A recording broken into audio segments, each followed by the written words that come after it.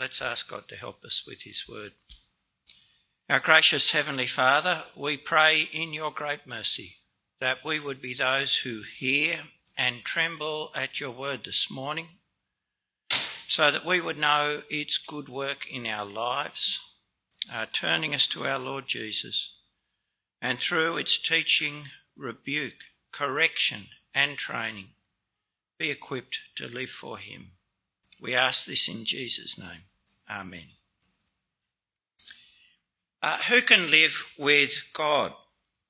Live at peace with him in his presence. Now, perhaps that question doesn't pique your interest. It sounds a little abstract, a little detached from the day-to-day life that preoccupies your thinking, from your daily cares and pleasures, a daily life that it seems at times you can live almost unconscious of God. But think for a moment about God, not some vague idea, but the God who has made himself known in the history of Israel and finally in his Son Jesus. This God says he will wipe away every tear from our eyes, the eyes of those who live with him. And we all know grief and regret. We all know tears. This God can overcome death, has in himself a deathless life that he can share with those like us who die. He can heal and restore. He can protect and defend. He can find the solution when we can see none, rescue where all seems hopeless. He can bring water from the rock. He can part the sea. He can stop the boasting of violent men. He lives, and so he hears those who call on him. He sees all that befalls them, is always near. He is always true, always righteous and just. There's no shadow, not a hint of evil in him, no destructive wickedness in his presence. And he is the God who fills the universe, almighty, ever living. Those at peace with him are secure forever. In him, says the fountain, is the fountain of life, and in his light we see light. If even for a moment you entertain the thought that the living God is as the Lord Jesus reveals him to be, then you also realise that the question of who can live at peace with this God is not an abstraction, but is the most important question you or I can ever engage with. It's the key to present peace and future hope in a chaotic and disordered world in which all face death. And who can live at peace with God, live in his house, be at home with him, is the theme of Jeremiah 7. But Jeremiah 7 comes at it from the other direction. It tells us who can't live at peace with God will never be able to live in God's presence. And it does this because perhaps like you, Jeremiah's hearers were those who were confident that they could live, were living in the living God's presence. For his temple, his house, the place where he had made his name to dwell, was there in the middle of the city. And they were the Lord's people, to whom he committed himself in the covenant at Sinai. They were confident they had, as it were, God, the Lord, the God of Israel, on their side and in their pocket. But Jeremiah says they are sadly deceived.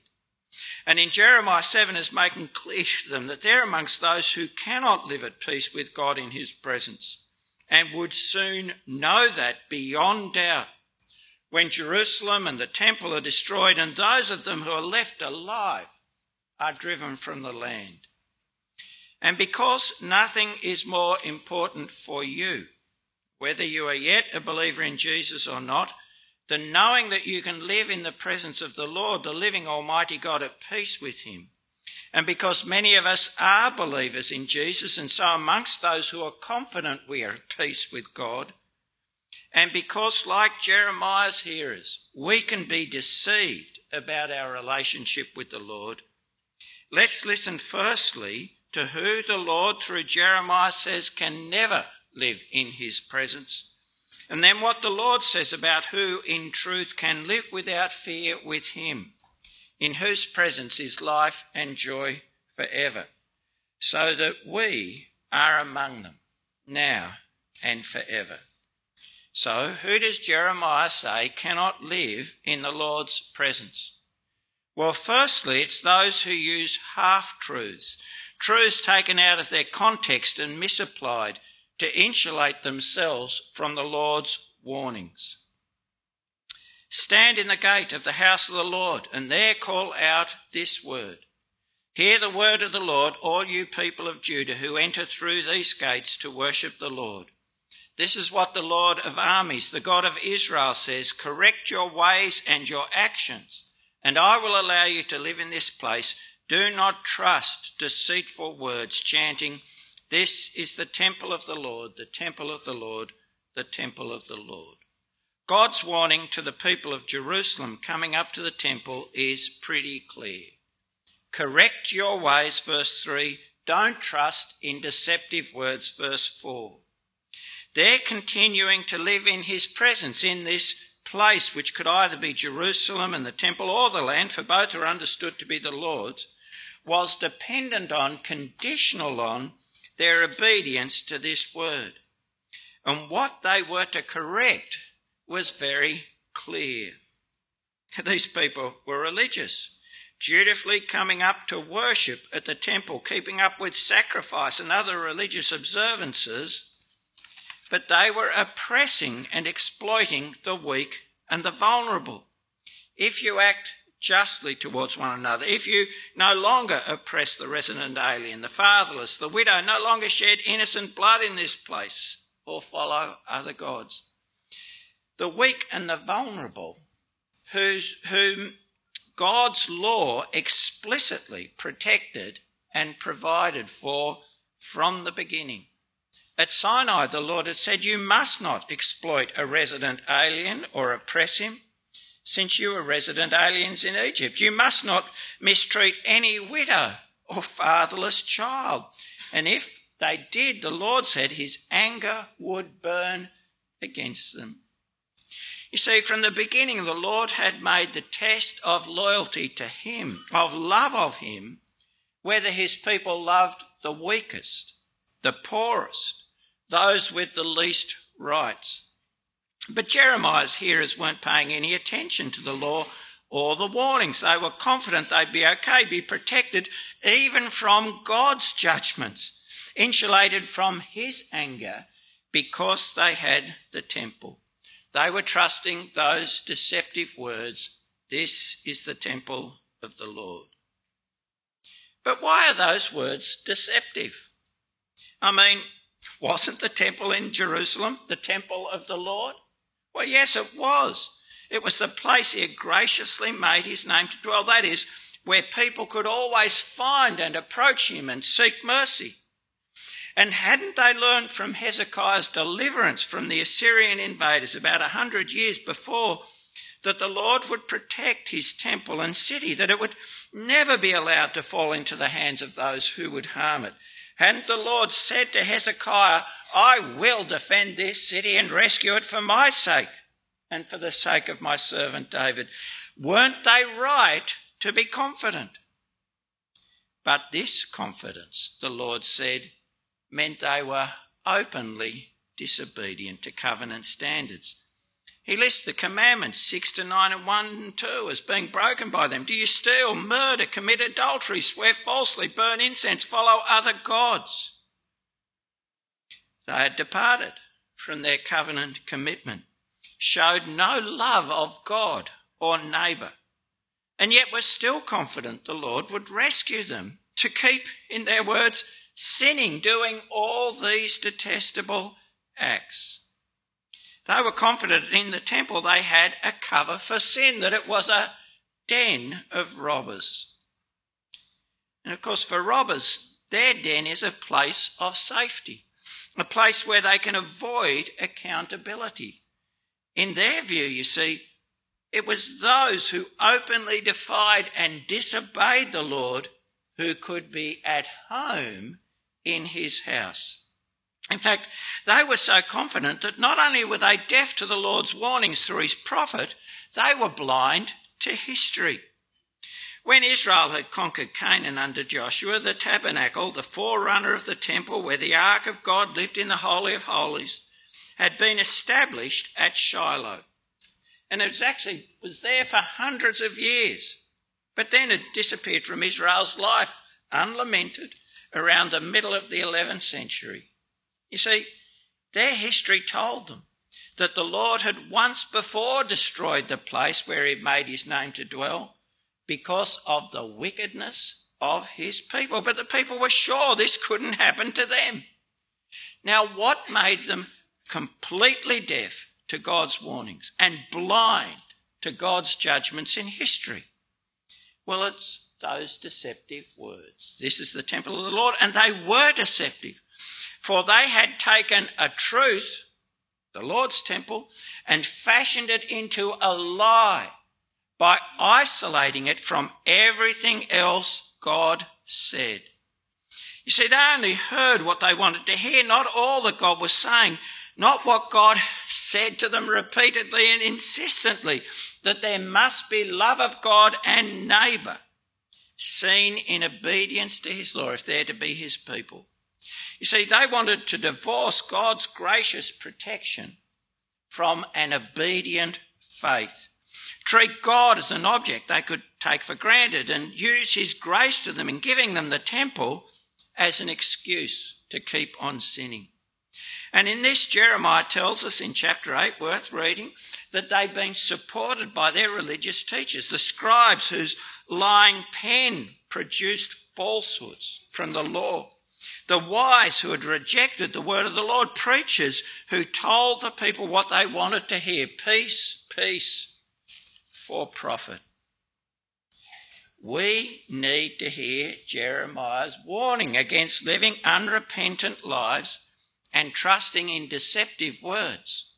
For our Lord Jesus is very clear that those who are his people must show the obedience of faith. Not everyone who says to me, Lord, Lord, will enter the kingdom of heaven, but only the one who does the will of my Father in heaven. On that day, many will say, Lord, Lord, didn't we prophesy in your name, drive out demons, do many miracles? They were religious. But the Lord says, I never knew you. Depart from me, you lawbreakers.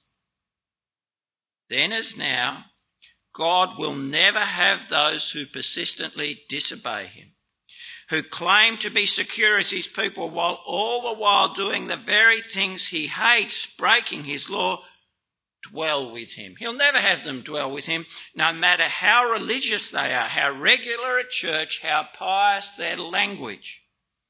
As Paul says in Galatians and repeatedly, and there are references in the handout, those who practice what he calls the works of the flesh, sexual immorality, moral impurity, promiscuity, idolatry, sorcery, hatreds, strife, jealousy, outbursts of anger, selfish ambitions, dissensions, factions, envy, drunkenness, carousing, and anything similar. Those who do those things will not inherit the kingdom of God. This is what God's word says, yet many who call themselves Christians, maybe even you, seem to feel they can, for example, practice sexual immorality, which is any sex outside marriage of a man and a woman, pursue greed, live loveless lives, give way to abusive talk, practice those things and be safe. And in this, yes, they're still bolstered by teachers whose lying pens turns the word of God into a lie, whether that's bishops who endorse same-sex relationships or TV preachers who encourage greed under the name of prosperity. And us? What truths of Scripture might you be turning into lies to serve your sin by divorcing them from all that God has said? So where are we proclaiming peace to ourselves in the face of God's clear declaration of wrath against those who practice such sin?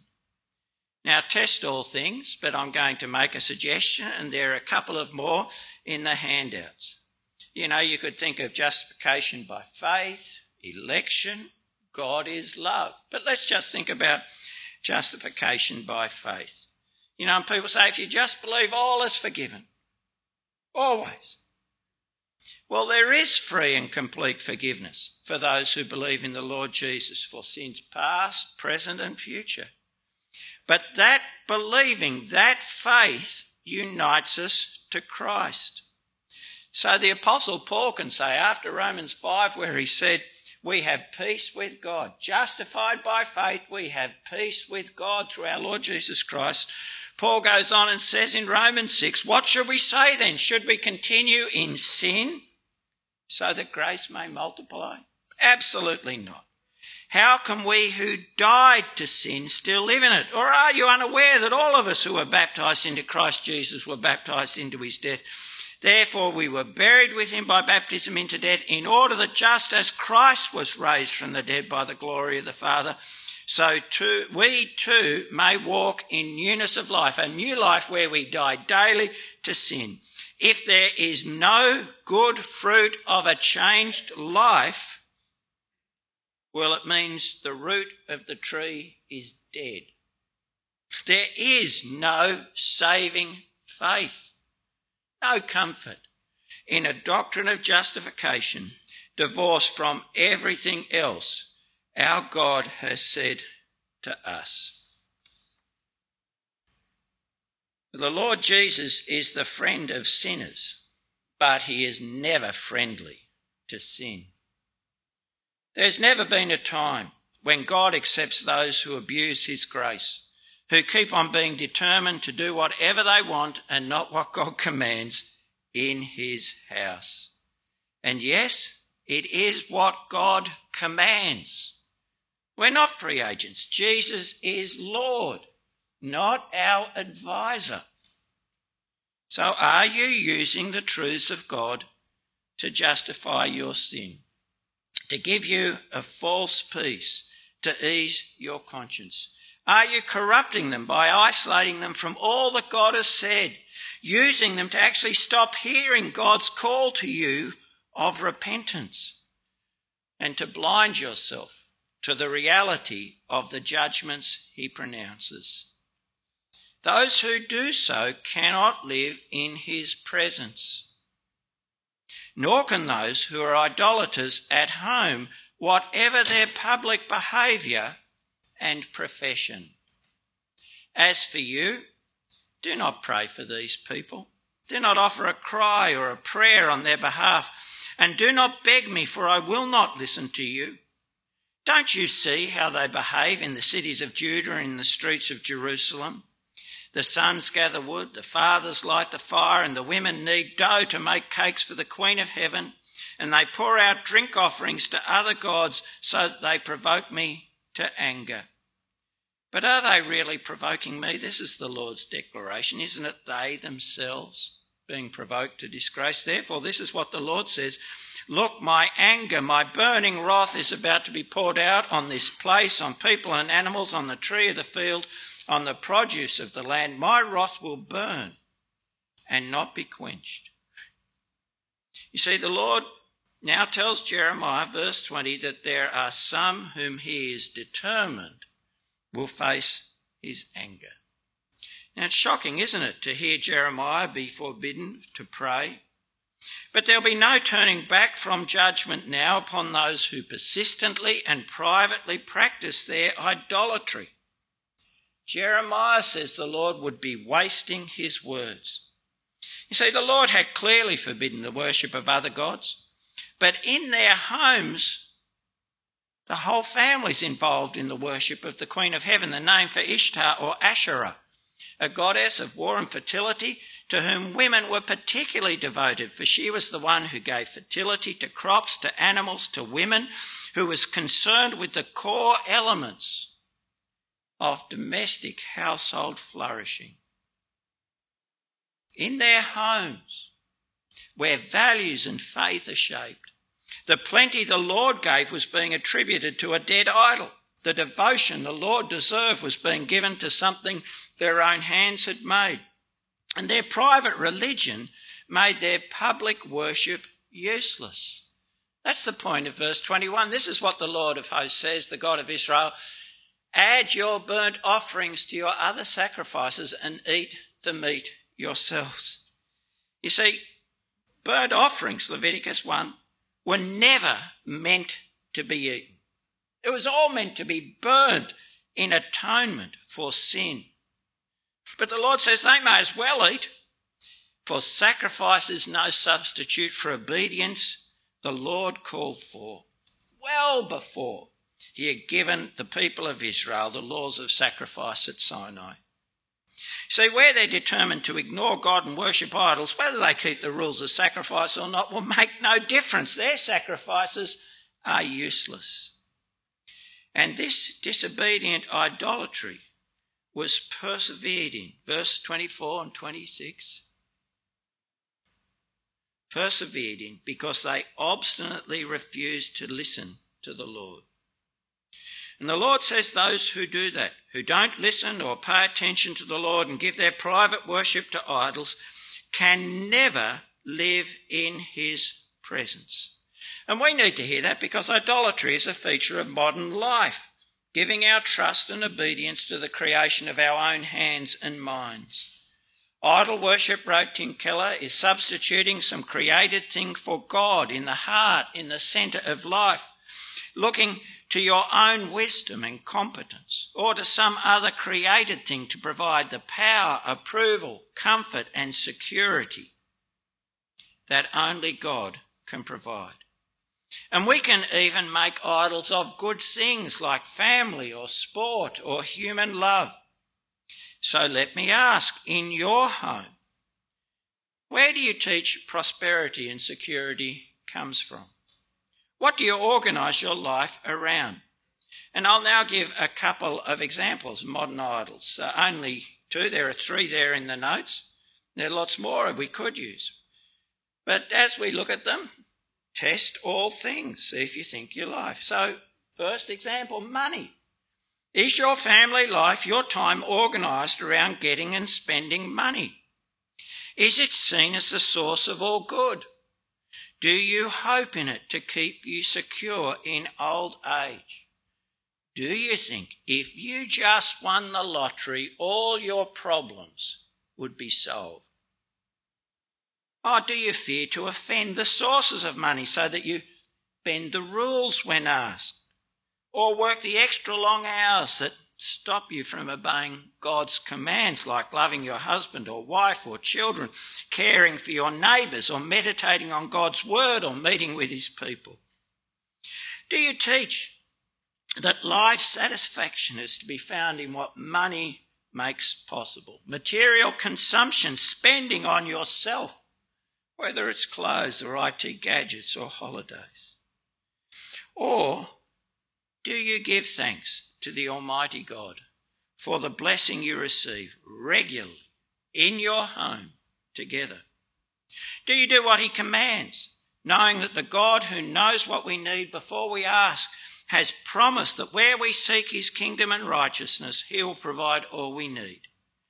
Do you model not consumption, but self-control and generosity to others?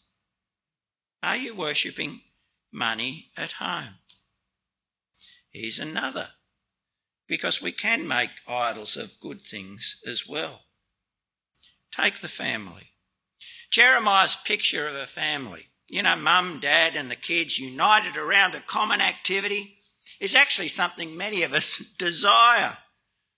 In fact, for some of us, that's the idol we worship. We look to the family to give us happiness, security, identity, now and into the future.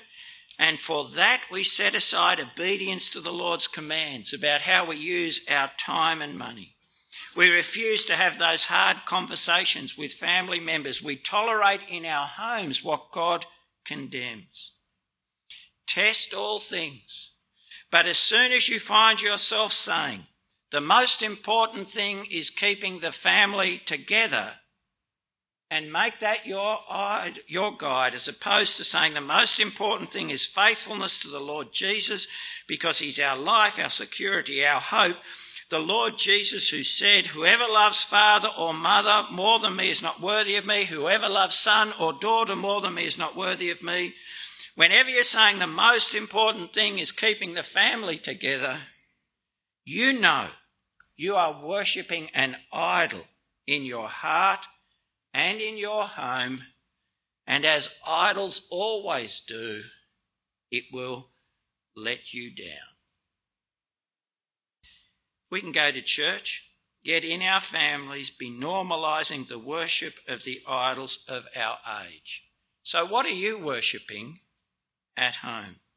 You say, "I'm not a prophet. I can't see what goes on in your homes, your conversations, where you spend your time, what you know, unite your family around." You see, only you can answer. See if there's anything to change so that your family life is ordered around and teaches that we live to please our Lord Jesus, in whom his life and love, we live to please him through doing what he commands. I can't see, but the Lord sees. He is the one to whom all our hearts and homes are open. And the Lord says, those who engage in idolatry in their homes will not live in his presence, nor will those who practice what the Lord abhors, sacrificing the innocent, children who belong to God, for adult safety and security. And that's what's happening in verses 30 and 31. "For the Judeans have done what is evil in my sight. They have set up their abhorrent things in the house that bears my name in order to defile it. They have built the high places of Topheth in Ben Hinnom Valley in order to burn their sons and daughters in the fire, a thing I did not command. I never entertained the thought." Now Manasseh, the wicked king who reigned before Josiah, had promoted the sacrifice of children to gain the favour of the gods, sacrificing one of his own sons in the Ben Hinnom Valley just outside Jerusalem. Josiah had stopped that practice, but the people had revived it, even though it was a practice the Lord forbade from the beginning of Israel's life. A practice, he has said, would cause him to expel the people from his land, from his presence, cause the land to vomit them out, as it had the Canaanites before them. "You are not to sacrifice any of your children in the fire of Moloch. Do not profane the name of your God. I am the Lord. Do not defile yourselves by any of these practices, for the nations I am driving out before you have defiled themselves by all these things. The land has become defiled, so I am punishing it for its iniquity, and the land will vomit out its inhabitants. But you are to keep my statutes and ordinances. You must not commit any of these detestable acts, not the native or the alien who resides among you, for the people who are in the land prior to you have committed all these detestable acts, and the land has become defiled. If you defile the land, it will vomit you out, as it has vomited out the nations that were before you." You know, the Lord says, did you hear it? It never came into his mind that his favour could be won by people's sacrifice of their children. That is true. And the testing of Abraham in Genesis 22 is no exception. That is a response to grace, not an attempt to gain grace. A test that looked for faith in the God of life who could raise the dead and who could provide, not take, on his mountain. But what's going on? Why would people do the unimaginable and sacrifice their children? Well, it was to gain the favour of the God, giving what is most valuable to impress the God so that he would reward the worshipper with protection and prosperity. It was an attempt to buy favour, help. See, they were sacrificing the innocent to promote adult safety and security, to buy the adults the good life. And the Lord expected his people not just to not do that, but not tolerate that amongst themselves. Not to look, Leviticus 20, not to look the other way. Now you might be thinking, that is just so terrible. But we would never do that or tolerate that. Really? What's the abuse of children in churches been about, if not the sacrifice of children for adult sexual desire, to give an adult their perverted vision of the good life? Or what's abortion, if not the sacrifice of innocent human life for the sake of adult safety and security, to give those who practice it the life they desire, to protect the freedom and rights we idolise? And you say, it could not happen amongst us. Well, I'm raising it to say it must not happen amongst us. For I know, because I used to talk about this, I have had conversations with mothers, yes, mothers, in other churches. I know that there are some who call themselves Christians who, if their daughter fell pregnant out of marriage, would recommend abortion to save their daughter's future. And it's so easy now, isn't it? You just get RU486 from the chemist, and who would know? God knows. Oh, and another. I know the breakdown of marriages and divorce occurs for all sorts of reasons, sometimes where great wrong has been done to a partner in unfaithfulness and abuse. But I also know some just leave their marriages and their children to pursue their dreams, to find themselves for a new love. Now, what is that if not sacrificing the innocent? For such abandonment messes up children's lives, to buy an adult what they see as their best life. But you have heard God. The days are coming when this won't be called Ben Hinnom Valley, but Slaughter Valley, because there'll be no burial place. The corpses will become food for the birds. The land will become a desolate waste. You see, those who do those things cannot live in God's presence. Don't deceive yourselves. So who does the Lord say has no place in his presence, can never know peace with him, even though they think of themselves as his people and go to the temple or the church? Those who turn truth into lies by isolating them from all the rest of what God says, turn truth into lies to insulate themselves from the Lord's warnings. Those who are idolaters in their hearts and homes. Those who practice what the Lord abhors.